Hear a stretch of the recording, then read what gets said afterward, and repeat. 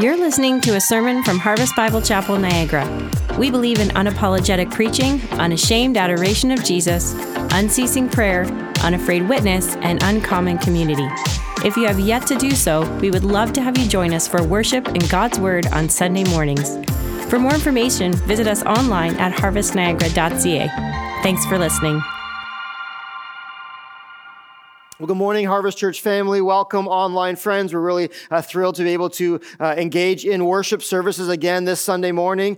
Trust already that the worship has been meaningful to you and really eager to get into God's Word now. Know that we are praying for you and we are asking that God, even in this moment, that God would make himself real and alive in our homes and in our hearts for his glory. Let me start this morning with Mark chapter 9. If you can turn there with me. Mark chapter 9 is where we're going to be today. And I want to start with a quote from Andrew Murray. As you turn there, we're going to be looking at verses 1 to 13. I want to start with a quote from Andrew Murray today. So as you turn, listen up to this. The highest glory of the creature, Andrew Murray says, is in being only a vessel to receive and enjoy and show forth the glory of God. Let me say that again. The highest glory of the creature or the created one is in being only a vessel to receive and enjoy and show forth the glory of the Creator or the glory of God. One of the major truths we have come to know and love through the scriptures about God is that he is a glorious God, or he is a God full of glory. We talk about God's glory a lot because the scriptures tie his glory with his nature and his character. We sing of the glory of a risen Savior. In fact, we even read passages like Exodus chapter 33 that talks about Moses, and four of the most powerful words in scripture from a human being are this, when Moses says, God, show me your glory. And we resonate with that because we know we're created for something greater. We know that we have an internal longing for something more than this world has to offer. And then we see God answer Moses' prayer, and God says, yes, Moses, I'll show you my glory, but you can't see my face and live. And so what he does is he puts Moses in the cleft of a rock, and he puts his hand over him, and then his glory passes by so that Moses catches a glimpse of the back of God. And then in chapter 34, he comes down from the mountain, his face radiant with the glory of God. Just a glimpse of God made Moses' face radiant with the glory of God, so much so that he had to veil his face to allow others around him to not go blind in his presence. And we sing and we read and we see the glory of God, and our hearts start pumping. We start realizing that we're created and with a longing to encounter someone and something more in this earth. And from these passages, we realize that to truly live life is to know and see the glory of Jesus Christ. Better than our best day on earth, better than winning our little sports championship we longed for as a kid, better than our first date and our graduation day, better than even our marriage ceremony and our first child and our first house and whatever accolades you've got, better than all those things, trumping all those things, is an encounter with the glory of Jesus Christ. The glory of Jesus Christ is the pinnacle of our lives. So in Mark chapter 9, we see Jesus revealing himself to his disciples in a way that he has never been seen before. This is the only time in the book of Mark where we see the resurrected Jesus, or a glimpse of the resurrected Jesus before his death, burial, and resurrection. Here's what I want you to know from this passage. You can start with this and write this point down in your notes. Jesus reveals the fullness of his glory. Jesus reveals the fullness of his glory. Last week, we learned how Christ calls us to come and join him in his suffering. And yet now we know that the following a leader is not just in suffering, but it's also in beholding the glory of a living God. Here's what it says in chapter 9, verses 1 to 4. Read along with me. And he said to them, his disciples, truly I say to you, there are some standing here who will not taste death until they see the kingdom of God after it has come with power. And after 6 days, Jesus took with them Peter and James and John and led them up to a high mountain by themselves. And he was transfigured before them, and his clothes became radiant, intensely white, as no one on earth could bleach them. And there appeared with him to them Elijah and Moses, and they were talking with Jesus. Stop and let this sink in for a moment. This is not some fable that someone made up. This is actually what happened after Jesus described to his disciples his impending death, and they're also to join him in denying themselves and taking up the cross and following Jesus. He then reveals to them the reality of the God that they're serving, a glorious God of the universe. What's happening here is Jesus is really telling Peter, James, and John, remember they're on the inner circle. These are the reformed fishermen. They were fishermen, rough around the edges. Jesus is reforming them and transforming them as they walk with him. And he's showing them that, hey, I know all this suffering and all this path of this least traveled path is kind of hard to settle in, and it's hard to figure out, but just know this, that the suffering servant is not the end game of Jesus Christ. The picture of Jesus in Isaiah 53 is not the way he's going to be defined forever. Yes, the cross is going to define him, but even more so than a cross, than a cross and a tomb is going to be an empty tomb and a resurrected Jesus in all his glory. This really dramatically demonstrates the true reality of Jesus' life. Look at chapter 9, verse 1. And Jesus says to them, "Truly I say to you, there are some standing here who will not taste death until they see the kingdom of God after it's come with power."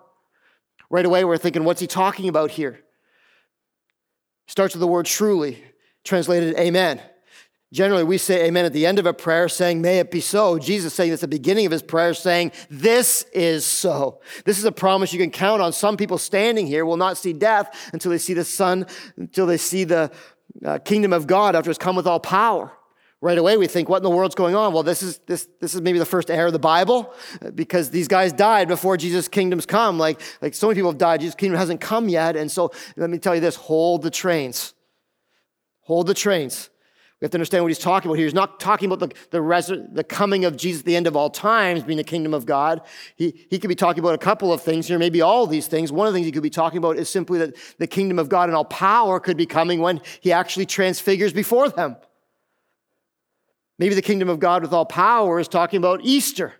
We just celebrated this. The tomb is empty. The kingdom of God is arriving in people's hearts in all power. Maybe he's talking about the Pentecost, when Jesus was taken up from this earth to the right hand of the Father, sitting at the right hand of the Father, and the Holy Spirit was left behind. The kingdom of God with all power has arrived where the Holy Spirit was left, and the church age began, and the kingdom of God began to reign in individuals' hearts. So probably not talking about the end times, talking about all these realities. The kingdom of God in all power is coming upon us now with the age of Jesus Christ and his death, burial, and resurrection. And some of these guys, all these guys, did not taste death until they saw the fullness of all of Jesus' reign and power come to this earth. After he describes that, he says this: after 6 days, Jesus took with him Peter, James, and John to the mountainside by themselves. After 6 literal days, to let the call of the reality of what Jesus was going to go through sink in, to allow the call of God to sink in, he took them to a mountaintop. Debate is, which mountaintop is this? Is this Mount Tabor, the rock that's about 2,000 feet above sea level in Galilee, a beautiful and appealing place where the Church of Transfiguration now stands? Most likely that could be it. Is it Mount Hermon? A little bit on the north end of the nation of Israel, 10,000 feet in height. Some think it's there. It's the bigger mountain, closer to God. Debate about that. Probably one of those mountains. Regardless, it doesn't really matter what mountain it's on. The reality is, mountains is kind of referring to a suburb of heaven, close to God, close to eternal glory, close to the truly exalted position that would come upon Jesus Christ. And then he does this, he transfigures, and he was transfigured. Remarkable. Can you imagine if you're there? Do you say, hey, come with me in this little mountain retreat, fellas? Next thing you know, he is glowing. He is radiant, intensely white, as no one on earth could bleach his clothes. The transfiguration is kind of like a metamorphosis. Like a tadpole goes to a frog, like a caterpillar goes to a butterfly. So Jesus, in a much more supernatural, spiritual way is going from his earthly shell to his heavenly being. It's interesting to note, as one commentator says, this is different than kind of resurrection appearances. In a resurrection appearance, Jesus goes from being unknown to being known, to being unseen to being seen. And in this, Jesus is there all the time. He's present continually, so that there's no shadow of a doubt. This was Jesus in his earthly state. Now we see Jesus in his heavenly state. And look at his heavenly state. You know those days where you go outside and you look up at the sun and it's so bright, your eyes are all pounding, and the blotches of as you turn away from the sun, you get all blotchy eyes. Like, this is a radiant Jesus. Bleach white clothes, like an angelic experience, like a greater than a touch by the angel, which is like a dong. This is Jesus actually glowing. Kind of like a Mr. Clean, but like a million times more. More beautiful than the most beautiful wedding dress that would make any bride look gorgeous. This is the full reality of Jesus Christ in his resurrected state. Notice this. In the Old Testament, the glory of God was often attributed to a brilliant light. Also notice this, that God did this. He was transfigured. No one snapped their fingers. Jesus didn't say any magical words. God simply decided that now was a time to reveal the true nature of his Son. Remember Mark chapter 8, verse 29? Peter says, "You are the Christ." Jesus is like, "Bam, Peter, you got it. Now you see it. I am the Christ." Next thing you know, Moses and Elijah show up. That's kind of random, don't you think? Up with Jesus, all of a sudden he's glowing and like maybe levitating. Moses and Elijah show up. Who are these guys? Well, Moses represents the law, as we know. He represents the law. Elijah represents the prophets, and Jesus is showing up to be the fulfillment of the law and to be the greatest prophet that ever walked on this earth. Remember this, both of these guys also had their own mountaintop experience. Moses on Mount Sinai with the 10 Commandments. Then we see Elijah in 1 Kings 19 on Mount Horeb, where he spends 40 days and 40 nights and where he's actually speaking to God face to face. Then we see also Elijah in 1 Kings 18 at Mount Carmel, where the fire comes down. Really, all of a sudden, God is in his boardroom, mountaintop, where he speaks to his people face to face with two who've already encountered him, now encountering his 3 disciples, Peter, James, and John. And we see a picture here of the incarnate glory of the Son of God, the glorified God in all of his splendor, in all of his majesty. You ever think of Jesus in this way? We often think of him as the gentle, the simple carpenter, the gentle shepherd. Well, when was the last time you stopped to think of Jesus as the glorified, living reality of the Son of God? Just stop for a minute and think about it. Glory of Jesus Christ, reigning now in all power with fullness of glory. In much the same way that we see here in Mark chapter 9. I don't want you, but it just serves me at this point of the passage to stop and just allow the glory of God to once again permeate my mind and fill my heart and capture my attention. Man, I'd long to have an experience like this. We are going to have it in heaven, but we've got glimpses of it, of the glorified Jesus right here in this passage.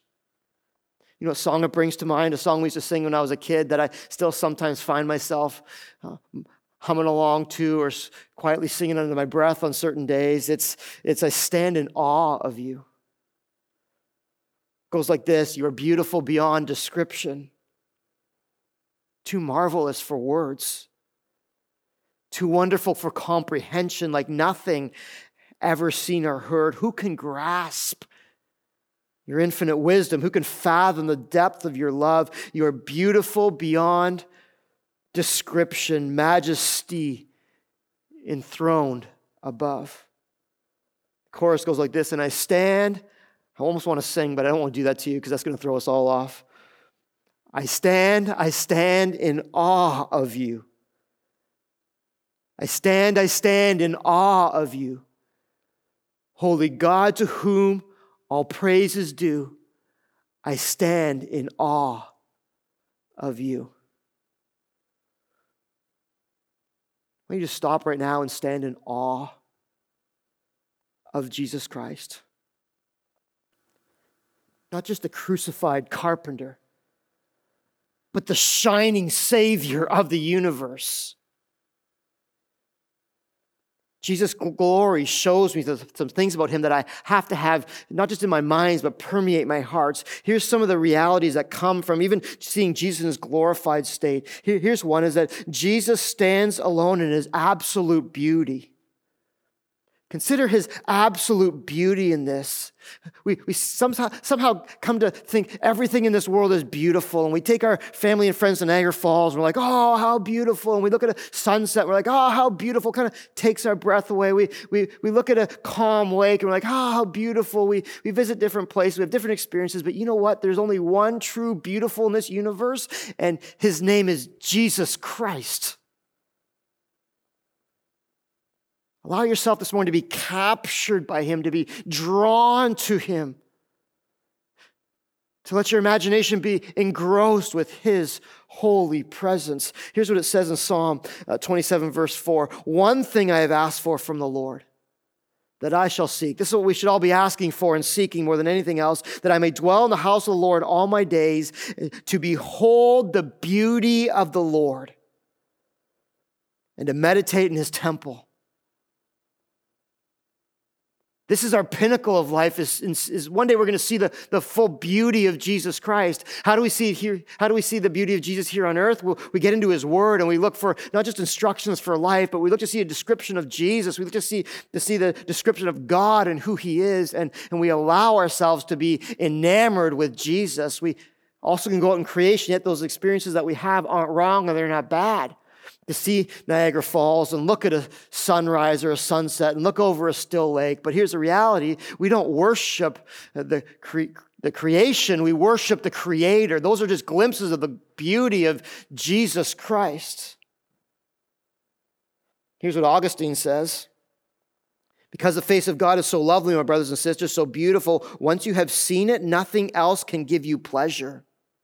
It will give insatiable satisfaction of which we will never tire. I'm bored of going to the falls. Probably you are too, but Jesus' beauty, we will never tire of. We shall always be hungry and always have our fill. Jesus' glory shows me his absolute beauty. Jesus' glory also shows me this, his indescribable majesty.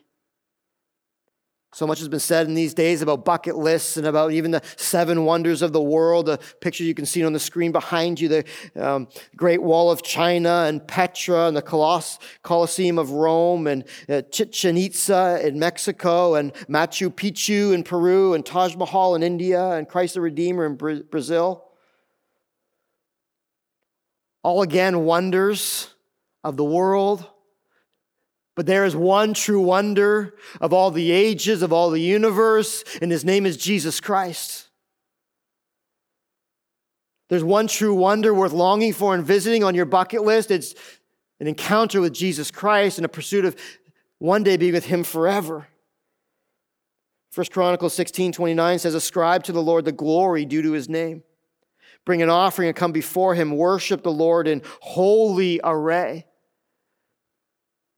To stop and see the majesty and the glory of Jesus. Let me define glory for you. I know you've been waiting for this, but I've been waiting to bring it to this point just to bring it home. Here's the glory, the majesty of Jesus. One pastor said it this way. This is not my words, it's someone else's. It is who God is.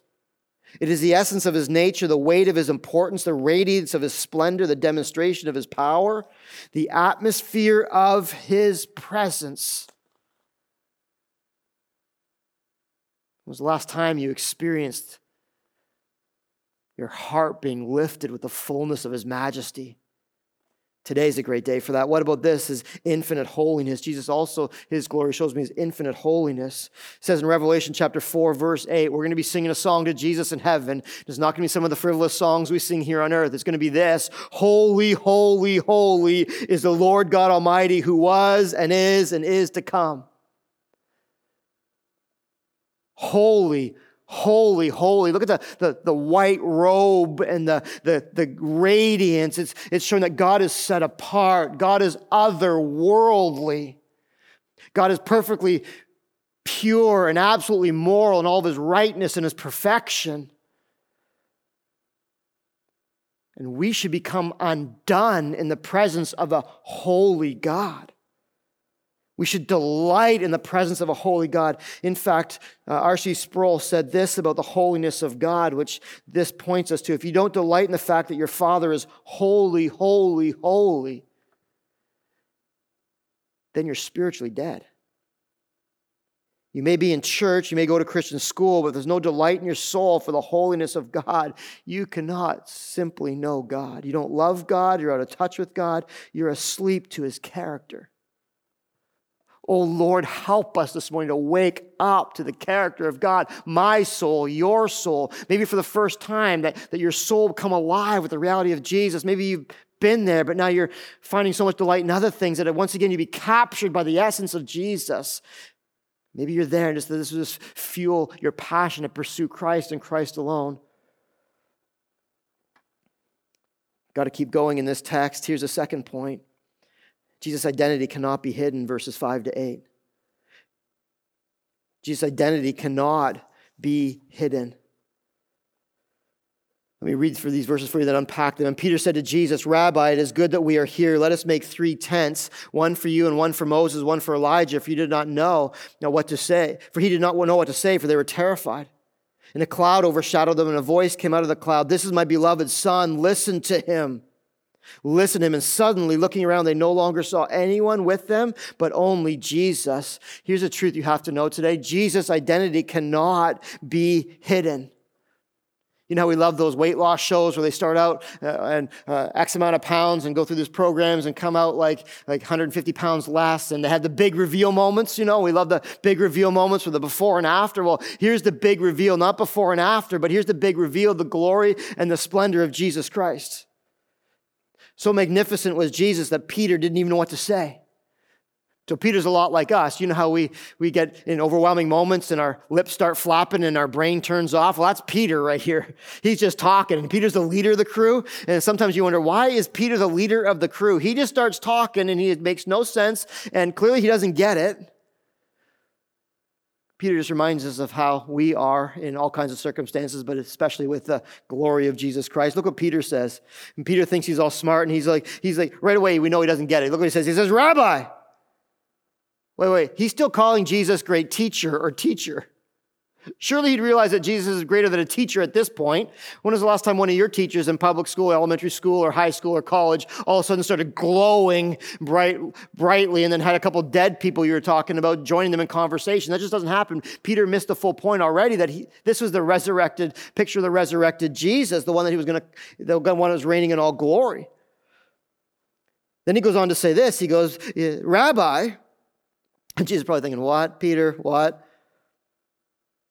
It is good that we are here. Oh, really, Peter? It's good that you're here. Hey, why is it good you're here? You know, dinner last night was good. This is far greater than good. This is amazing. And why is it good that you're here? You think you're special. You think you're all that. And he goes and he says this, let us make 3 tents. One for you and one for Moses and one for Elijah.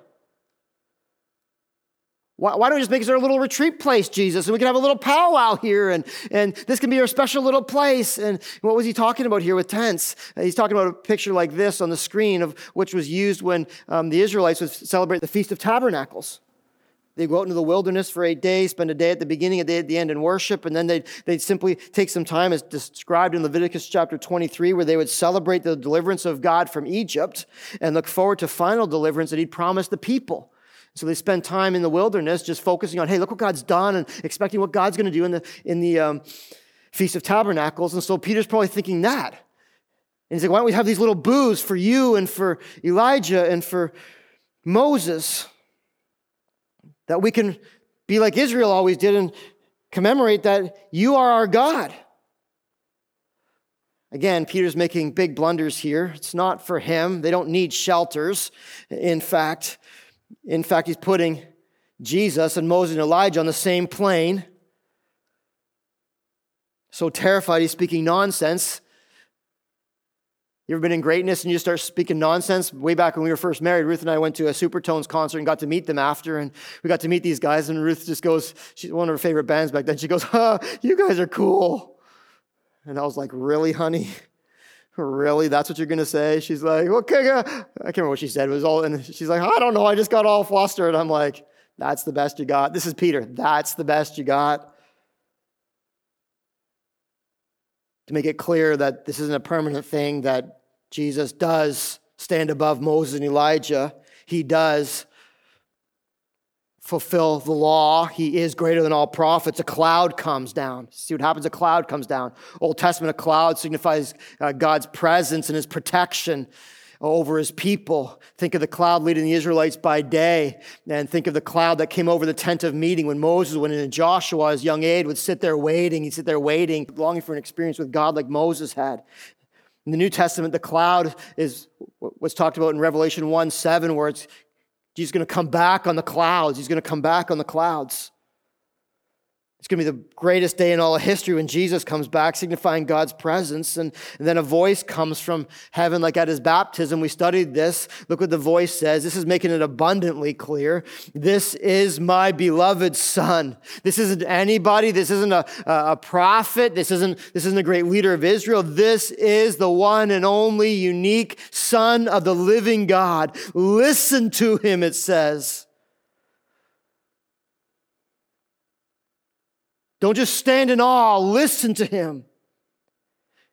And suddenly looking around, they no longer saw anyone with them but Jesus alone. In other words, God just makes it clear this is the anointed Son of the living God. And then he makes it clear that Jesus is a sole bearer of God's new revelation right here, right now. Law points to Jesus, prophets points to Jesus. Jesus is it. The sum of God's new revelation.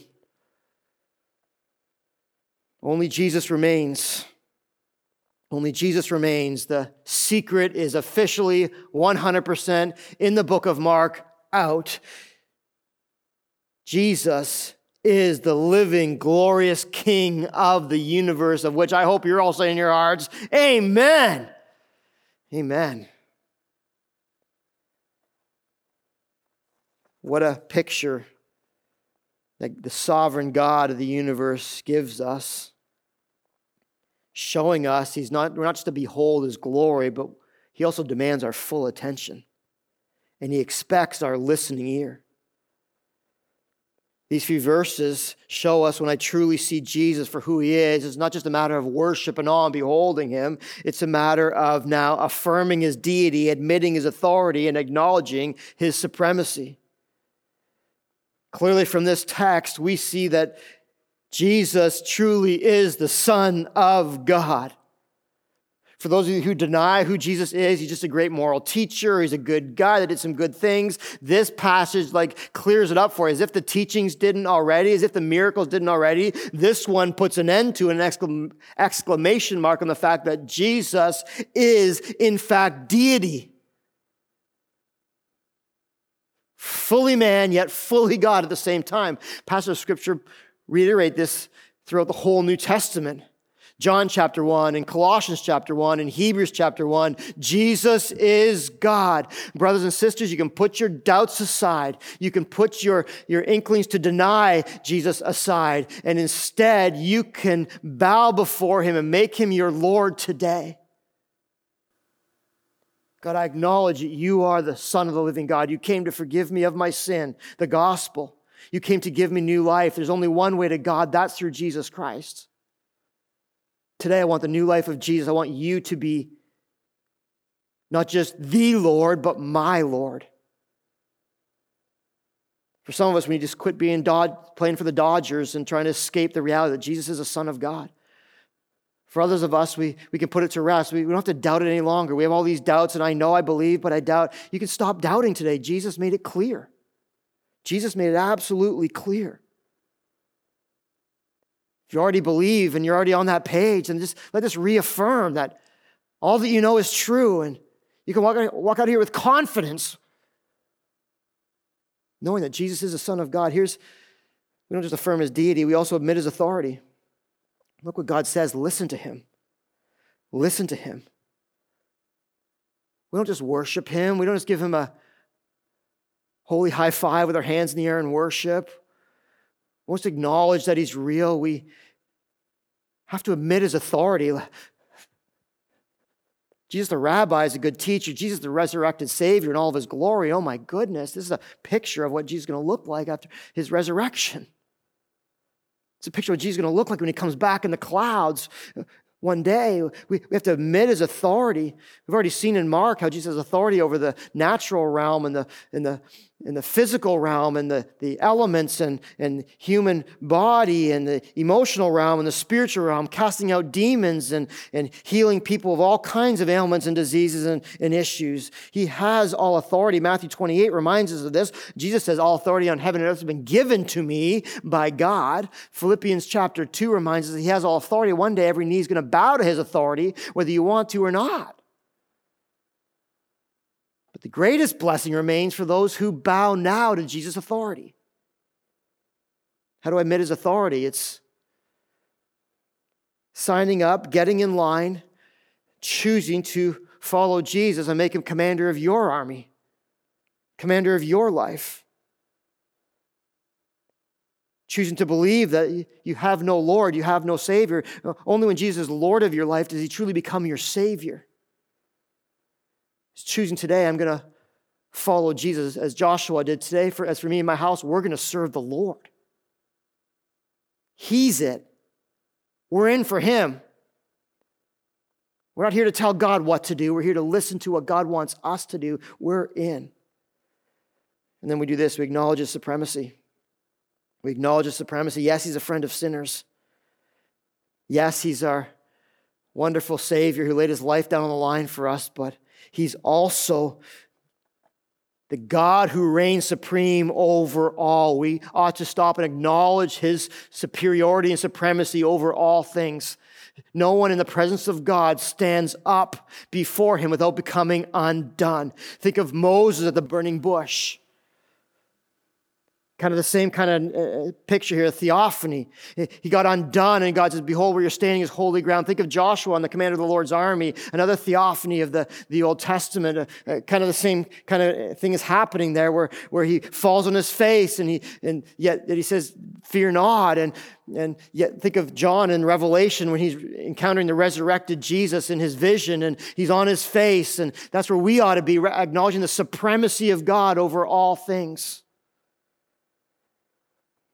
Jesus isn't just a good teacher. He just doesn't do some cool miracles. He is the Savior of the world. The world is created by him and in him and through him. Colossians 1. He's a sustainer of all things, the judge of all sin, the grantor of all forgiveness and eternal life. And he sits today in absolute dominion and power on the throne next to God the Father.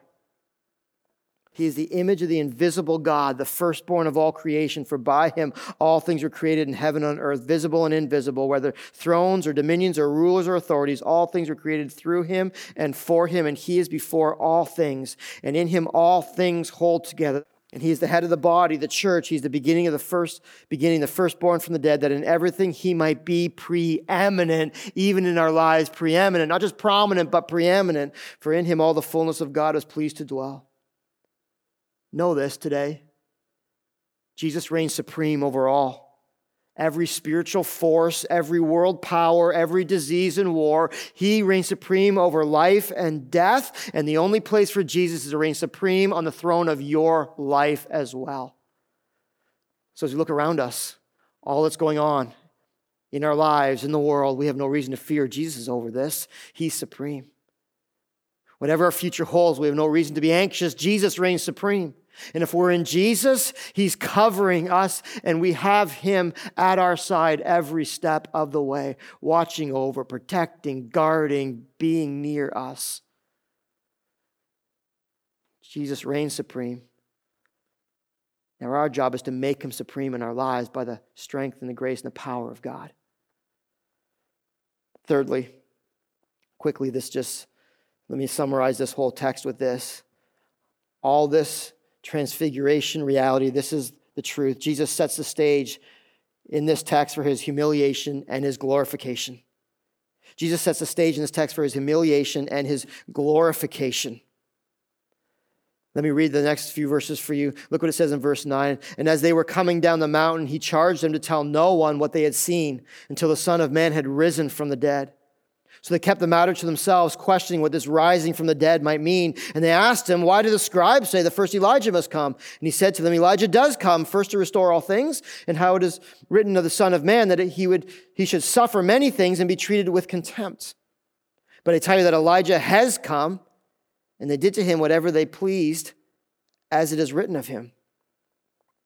Isn't it interesting that Jesus always, after these great big events, these great big realities of him showing the disciples something magnificent or doing a great miracle, he always goes and says, and keep this to yourself. Why would he say, keep this to yourself to his disciples at this point? If I'm a disciple, man, the one thing I want to do is run and tell all the other disciples what happened. I want to tell the world that Jesus told us he was going to suffer and die. He called us to this path of suffering, but there's a greater thing going on here. Jesus is going to come. Jesus' resurrected state, his glorious state, is also part of the equation. I want to do that. Disciples probably wanted to do that. Why did Jesus say keep it to himself? Probably because a part of it was he didn't want to cause confusion with the reality that people were looking for him to be the glorious Savior and not looking for him to carry the cross and the path of suffering. And so just wait, guys, it's coming, but don't confuse people. Don't mess with people's minds. It's too much for them to realize right now. Just know this is true. So they start thinking to themselves, well, what's going on? Look, they're asking questions, trying to make sense of it, just as we probably would. What just happened there? Was that for real? What does it mean? They're asking all these questions. They're asking about what's the rising of the dead mean, and how's Jesus going to rise from the dead? And then they ask him this, and why do the scribes say that first Elijah must come? Again, they're thinking, end of the day probably, or the coming of the kingdom of God. And isn't Elijah supposed to come first? And so why is he was here, now he's gone? Does this mean that it's coming? And Jesus simply says this. He says to them, he's like, the scribes all said it. Why the scribes say Elijah must come first? Jesus says, actually, Elijah does come first to restore all things. The scribes, for once, weren't wrong in this. It says in Malachi chapter 4, verses 5 and 6, that Elijah is going to return before the time of the Lord to restore things. Jesus reminded them that Elijah has come to restore, but he didn't restore the way that they thought he was going to restore. He restored by calling people to repentance and faith in God. Malachi chapter 3, verse 1. He restored people to God through the message of repentance, and 4 verses 4 and 6 all make this clear. In fact, this passage also points us to John the Baptist, who came to actually fulfill Elijah's mission that was prophesied in Malachi. John the Baptist came, and he actually was the true forerunner of Jesus, who did suffer and who did die for his faith, who did call people to, again, restore things to himself. He actually fulfilled Elijah's mission for him, so that is now complete. But the bigger thing that they're missing is it's not Elijah that's the bigger signal of the coming of the kingdom of God. It's this, that Christ should suffer many things and be treated with contempt. Just like Elijah was, just like John the Baptist was, Jesus would be in a far greater way. As for the coming temple prophesied about in Malachi, Jesus is the glorified temple. The greater sign to be concerned with is the death of the Son of God. Elijah came, John came, showing a foreshadowing of Jesus. Now Jesus is here. He has come, and he will ultimately fulfill the mission of God and truly restore all things and all people to God himself through his own name. And he will rule in glorious state in all perfection. The point of this text truly comes to this: Jesus' humiliation will ultimately lead to his glorification. Jesus is the King of glory, the King that we desire, the glory that we long for is found in Jesus Christ. And his presence more than anything else, is the only thing that can bring us personal joy and satisfaction and eternal blessing and hope. Praise be to the name of Jesus Christ. Awesome text. Awesome realities. I pray that God has spoken to you through this, that you've seen today a glorious picture of Jesus. I pray that your hearts are bursting with worship right now. I pray that your souls are longing for one thing, more of Jesus. I pray that your lives now, today, this week, will be set on the course of one direction and one direction alone, Jesus Christ, that he would be truly, truly the King of your life. Let me pray. Father, thank you for this morning. Thank you for this text. Oh God, how we have been longing for an encounter with Jesus. We just had it through the Word of God and the power of the Holy Spirit. Thank you, God, for bringing us face to face with your Son. Thank you, God, for showing us that Jesus is far greater than our little minds can comprehend. He's far superior than anything this world has to offer. He is the God of the universe.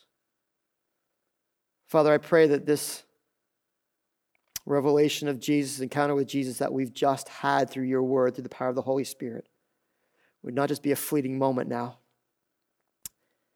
in our living rooms, but instead, oh God, would Jesus be the driving force of our lives? And this week, would we be determined to behold the reality of our Jesus? Would we be determined to make him our King and to look forward to the blessed hope of his return, where all of your promises are made complete and all of our joy and our assurance and peace is finally realized in your presence. We love you, God. In Jesus' name, amen.